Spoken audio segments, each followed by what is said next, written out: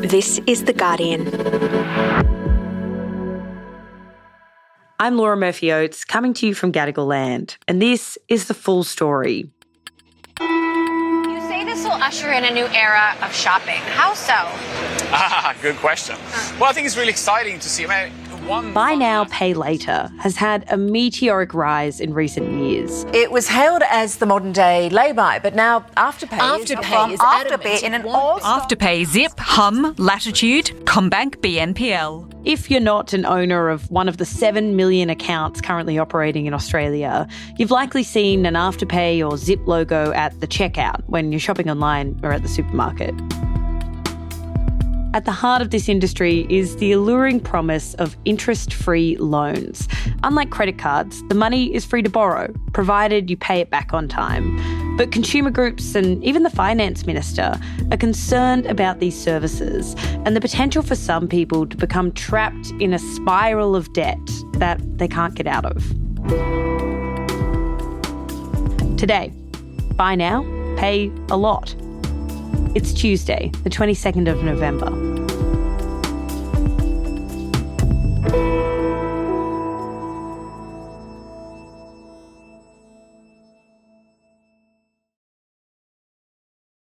Okay, let's get going. So, Jordan, have you ever used a buy now, pay later platform? I have actually. I use Afterpay every now and then, very sparingly. Jordan Beasley is a reporter at Guardian Australia. I have used it to buy flights before, every now and then. If it's like a pair of shoes that something's a bit more expensive, I have used it. Yeah, I haven't personally used it, but I've seen it pop up whenever I do online shopping. Basically ask me if I want to pay the full amount now or pay it off in multiple nifty installments. It is very appealing, really, as an option. Can you talk me through how these services broadly work? Yeah, so instead of paying for something upfront, you can pay it off using a buy now, pay later platform. So for companies like Afterpay, their standard repayment period is 2 months. So you pay in fortnightly installments. You know, it's essentially like a modern day form of lay-by or a short-term loan. Right. So if these companies are paying for your goods upfront and they aren't getting any additional money from you, the customer, how do they make money? Well, in lieu of charging interest, Afterpay, for example, as one buy now, pay later provider, relies on two mechanisms to make a profit. So a chunk of its revenue comes from merchant fees. So on every purchase, Afterpay charges the merchant a commission. So if you're buying a pair of jeans from a clothing company, the clothing company then pays Afterpay a certain amount. And then there's also late penalties, so fees imposed on customers when they fail to make a repayment on time. So if you miss a repayment to Afterpay, again, to keep going with that example, you'll be charged $10 and a further $7 if the payment remains unpaid for 7 days after the due date. Now, these fees vary from company to company, but the basic mechanics of the system is similar across the industry. So why did you start investigating, reporting on buy now, pay later service providers, Jordan? Well, buy now, pay later is really exploding in Australia. So there were 7 million active buy now, pay later accounts in the 2021 to 2022 financial year. And during this time, there were $16 billion worth of transactions. And that's an increase of almost 37% on the previous financial year. So we've really been seeing a rise in the numbers in recent years, especially with Zip and Afterpay. They're the market leaders in this space and have the most participating retailers across Australia. But there are other smaller companies as well, such as Latitude or Hum and OpenPay. However, alongside this rise in popularity, we've also seen consumer groups, financial counsellors, and even the chairman of Australia's Security and Investment Commission all start to raise the alarm about buy now, pay later. So what they're worried about is that people in financial difficulty are using services like Afterpay to buy essentials like groceries. But the thing is that it's leaving them in a worse financial position than before, and they're just ending up in debt. And the concerning thing is that this has been exacerbated by the cost of living pressures since the start of this year. People are finding they can't afford as much, and so they're being driven towards these products, thinking that it will help them afford things.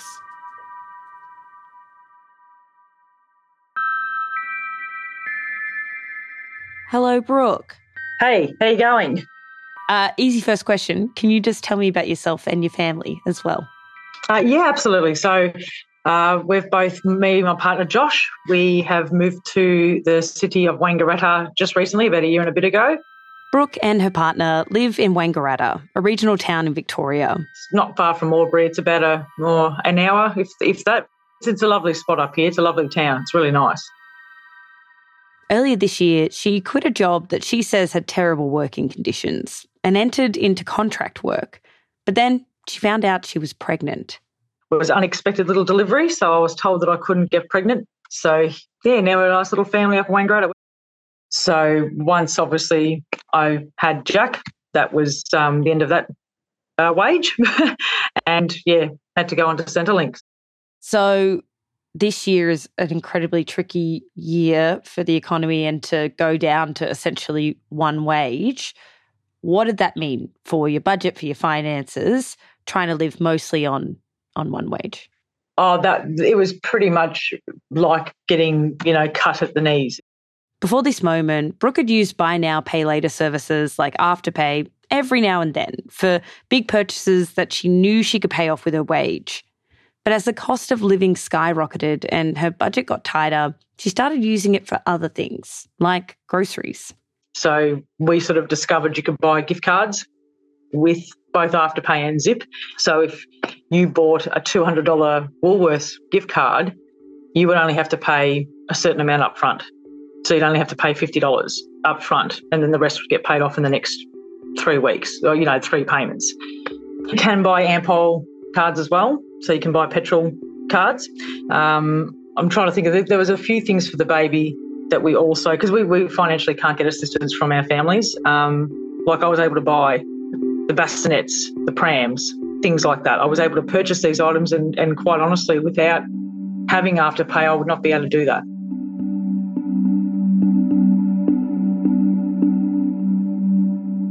So, Jordan, you introduced me to Brooke, who you spoke to during your reporting on this. How common is her situation? Yes, I've actually spoken to a whole bunch of people that are in a similar situation to Brooke. For example, there was one person I spoke to, she's living on JobSeeker and she's reliant on Zip, which is another buy now, pay later service, to afford her groceries. She's a single mother who lives on the family tax benefit and the disability support pension, and she also relies on things that she needs to buy for her kids. Overall, a survey of consumers carried out by the corporate watchdog earlier this year found 19% of buy now, pay later consumers surveyed cut back or went without essentials to make repayments on time. Jordan, I'm wondering if you can break down exactly how people are ending up in more debt from using buy now, pay later. Because as you've explained, if people do pay on time, it won't necessarily cost them more. Yeah, so the issue is that people are borrowing money that they don't really have. So nearly everyone I spoke to said they knew they couldn't afford the things they were buying. They just desperately needed them. And I mean, we're talking about food, nappies for babies, petrol. And in that moment when you need to drive to a medical appointment or buy food for your kids, obviously you're going to take any option. I think a lot of people are just, desperate at the moment and trying to survive and trying to find a way through it. So, yeah, it's just not good decisions, but they're the only decisions that we have. And then a week or so later, the money's automatically deducted from your account. And often people will deal with that by opening another buy now, pay later account. 100%. We've tried everything. We've gone through every avenue we could possibly try and get options for us to be able to eat. So, for example, we've tried other buy now, pay laters such as OpenPay, Hum, Klarna as well. There's one called Klarna where you can get gift cards and things like that, and that's predominantly what we were doing. So we've tried all avenues. And so what financial counsellors call that is a debt spiral. And in addition to being in that debt spiral, you might also end up paying late fees on top of multiple repayments. This is where repaying things off becomes the nightmare, because if you've got 5 or 6 different repayments, whether it be credit cards, buy now, pay later, whatever it is, you will then start to defer those payments and make the choice. Do I put petrol in the car and food on the table, or do we make repayments? Do we have a sense of just how many people are opening account after account after account to keep their head above water? So an organisation called Good Shepherd, which is a charity that supports women and girls experiencing abuse and disadvantage, they actually looked into this and released a report in November. And they surveyed 30 financial counsellors. So they're people, for example, that may work for the National Debt Helpline. So if you're in financial hardship, you'll call them up and ask for help. And so in talking to those financial counsellors, 84% said that they'd had clients with buy now, pay later debt that had tried to manage that debt by opening more buy now, pay later accounts. And so they also had said that 3/4 of their clients had missed essential payments, or they'd cut back on other things like essentials to afford their buy now, pay later debts. In addition to that, we're just seeing more and more buy now, pay later services pop up. And alarmingly, some of these are actually targeted towards cost of living. So for example, there's one called Defer It, which allows you to pay for your bills in installments. There's also tenanting, which allows people to pay for their rent in installments. There's Bundle, which advertises itself as being for everything you need, from food to fuel to clothes. How are people able to sign up to this service when they can't really afford it? Because I know when I've applied for loans and credit cards and things like that, it's not easy. There's a lot of checks and balances in place, and you may get rejected if you don't have enough money in your bank account. Do these buy now, pay later companies do those types of checks and balances? So the answer is yes and no. So something you need to know is that buy now, pay later companies aren't regulated under the Credit Act, which this is essentially the legislation in place in Australia to protect consumers who borrow money. So think the same standards as a credit card, which require you to perform things like credit checks or verifying a customer's income and their ability to pay a debt back. And several people that I spoke to, including some that are receiving welfare, told me that the companies frequently ask if they want to increase their borrowing limit, and they say that they think what they're being offered to increase their limit to is beyond what they think they could afford. Wait, so someone who, for example, is on government payments could potentially sign up with no checks, and then that company could ask them if they want to borrow even more, also without checking. Is that right, Jordan? Yeah, so I spoke to Deb Schrute, who's a financial counsellor, and she says, this is the crux of the problem. The companies are not actually checking that people who are using their products are actually able to pay back the loans that they're taking out. And there's, a kind of a predatory aspect to this. Several people, including some receiving welfare, told me that companies frequently ask if they want to increase their borrowing limit. So a similar thing also happened to Brooke. They would automatically increase her limit when she made her payments on time. You don't apply for it, you don't ask for it, you just sort of go into the app, and then you'll notice instead of having $500 as your limit, you would have $700. But it is important to note that some companies do have checks, even though they're not required to do so by regulation. And Afterpay, who doesn't conduct credit checks, were keen to emphasise that 98% of Afterpay purchases incurred no late fees, and 95% of instalments were paid on time in the second quarter of this year. Also, they do pause your account when you miss a payment. On top of that, Zip and Afterpay say they have a financial hardship program which allows customers to go on a payment plan if they're struggling to make repayments. Both Zip and Afterpay say they have a financial hardship program, and they put customers on payment plans if they're struggling to make repayments. Are you on one of those programs, or are you on a plan with them? Well, that's interesting if they do, because they certainly don't offer that when you are advising them that you are in distress.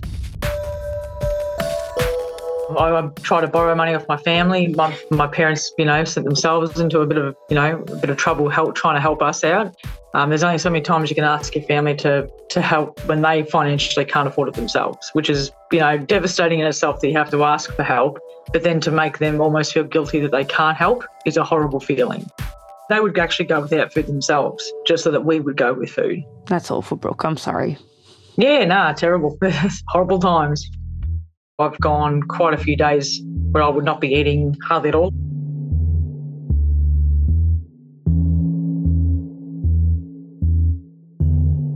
Next, how buy now, pay later services are being exploited by abusive partners.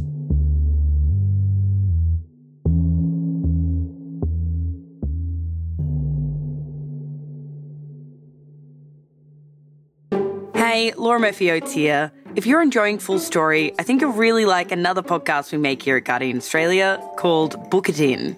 On Book It In, some of Australia's favourite authors open up about the ideas behind their books in personal and thought-provoking conversations that you won't hear anywhere else. This week, you'll hear Stella Prize-winning poet Evelyn Araluen on the stories we tell ourselves, especially children, about the Australian landscape and belonging. You know, we are colonised through literature, and our resistance to that, I think, has a capacity to be literary. We are not in a post-colonial society in Australia. The invaders are still here. They've never left. Subscribe to Book It In now on your favourite podcast player, and you can listen to Evelyn Araluen's episode on Thursday. So, Jordan, tell me about what you've discovered around people, particularly women, where buy now, pay later is making financial abuse worse. Who have you spoken to about this? Well, I spoke to a woman who we'll refer to as Phoebe, although that's not her real name. So Phoebe is a mother of 2 and she had an abusive partner. So over 4 years, her former partner coerced her into opening up to 12 buy now, pay later accounts, which he then used to rack up more than $5,000 of debt in her name. And she said she tried to confront him about the debt, but she had to tread carefully because he could be violent. She also had a poor credit history after her partner had coerced her into getting a credit card. But even with that poor credit history, she was approved for these buy now, pay later accounts time and time again. And not only was she approved, she was also allowed to increase credit limits. And so after her partner had coerced her into opening these accounts, he then used them for everyday goods like petrol, groceries, and cigarettes. And so the debt just climbed and climbed. So this is a similar cycle to what we heard about with Brooke, but here it's not even Phoebe making her own financial decisions. It's her abusive partner. How does that work, though? How does her partner use an account that is hers? So because he knew her login details and how to access these accounts, using her email and password, for example, if any of the purchases were online, he was able just to go about freely charging again and again. Do we know if this is common, the abuse of buy now, pay later by abusive partners? Yeah, so the Good Shepherd report, which I mentioned earlier, so it revealed that buy now, pay later services have increasingly become an avenue for financial abuse. So a quarter of the 30 financial counsellors that they surveyed said that at least half of the women seeking their help had been coerced into acquiring buy now, pay later debts. And most of the counsellors said, they're just noticing this become more and more common. What kind of impact did this have for Phoebe? She essentially said because it made it harder to afford things for her son because so much money was coming out of her account that her former partner had charged. She just, felt like she wasn't doing a very good job at being a mum, and it really affected her personally because she felt like she couldn't stand up to him and have him stop using these accounts. And it's sort of a similar vein to what Dr. Ross Russell, who works with Good Shepherd, said that they're hearing more and more from women that have been through this. She said that they hear stories from clients who say they wish that their partner could have been stopped, that it wasn't possible to open one after the other and that someone would say no. So how did Phoebe and Brooke manage their debt in the end, or are they still stuck in these debt cycles? So fortunately for Phoebe, she approached Good Shepherd for support with her debt. And so she ended up writing to the companies explaining her situation, and now all but one of those companies have waived her debt. And she said they didn't actually ask for it to all be waived. She wasn't expecting that, so she was grateful. But for Brooke, she's also approach financial counsellors to help with her Afterpay debt? They actually will contact people for you. They will contact the gas and electricity companies. They will contact, in our case, the car repayments, the buy now, pay letters. They will contact these companies and actually speak on your behalf about how to do it moving forward. So it's a bit of a weight lifted off the shoulders. But the thing is she's still using Zip to afford groceries, because even though she's working to get her Afterpay debt under control, the problem she had that drove her to use that service, the fact that they were struggling to afford groceries, that problem still hasn't gone away. And so she still says that every now and then, when they need that little bit of top up to afford groceries, they'll use Zip. It's one of those decisions that they shouldn't take lightly. They will come after you quite strongly if you don't pay them. You will be hit with, it's the same as interest. You know, they've got their account fees. They've got the same things like any industry does. So you know what I mean? Like you're still banging. You're sort of investing in something that's going to be financially crushing you down the track if you're not financially stable, I guess is probably the best way of wording it. It's, you know. So, Jordan, it seems like people are really aware of this problem. As you said, ASIC is aware. There are financial counsellors, there are advocacy groups talking about this. Is anything being done to crack down on it and maybe regulate this sector? So currently the industry is regulated, and that's under something called the Buy Now, Pay Later Code of Conduct. And so many in the industry argue that this actually ensures a high level of consumer protections. But there are a number of consumer groups that disagree with that. So this code is optional. Companies don't actually have to sign up to it, and services that fail to comply with its obligations don't face any penalties. So groups like Financial Counselling Australia and the Consumer Action Law Centre, as well as Good Shepherd, have long been advocating for buy now, pay later providers to adhere to the same responsible lending laws as other providers of credit. And so it does seem like there's some momentum in the Albanese government to change how buy now, pay later is regulated. So on Monday, they released a new Treasury paper which outlined 3 options for how this could work.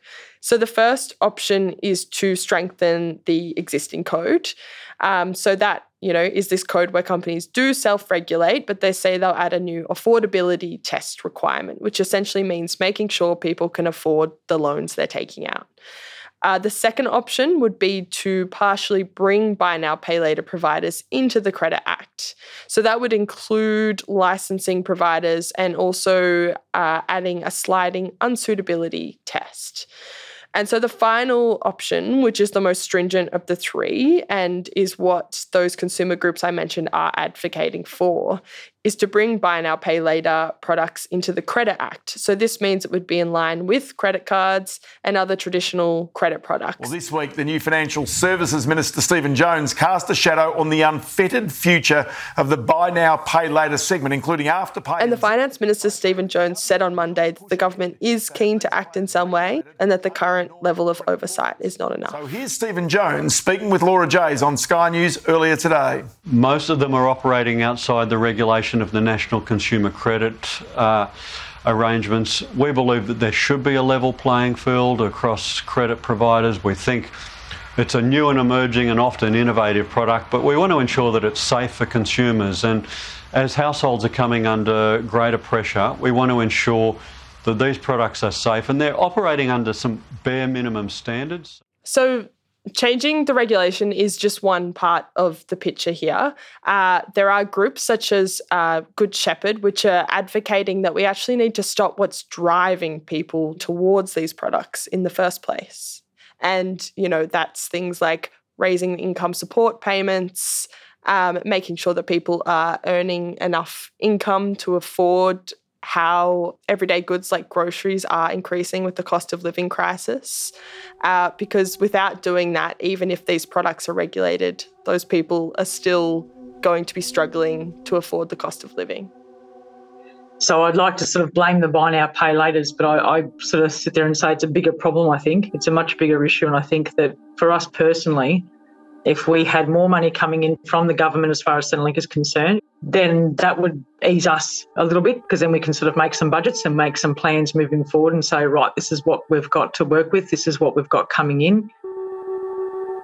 how it's going to get fixed, because even if those things get resolved, they won't be resolved anytime soon. So even if Centrelink did change payments or benefits or things like that, it won't be happening in the next, couple of months. So it doesn't really sort of help our situation. So, we've sort of just fallen into the credit category like everybody else. Just trying to survive day to day, and that's pretty much what it is. I have to sort of sacrifice food so we can make sure that we're paying other things like petrol and bills. So, yeah.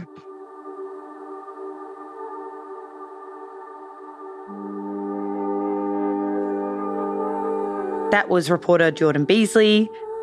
I do recommend checking out Jordan's reporting on this story at theguardian.com, and we've linked to that on the full story page as well.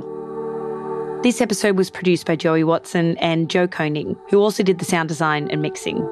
The executive producers of Full Story are Miles Mattioni, Gabrielle Jackson, Molly Glassy, and me, Laura Murphy-Oates. Okay, catch you tomorrow.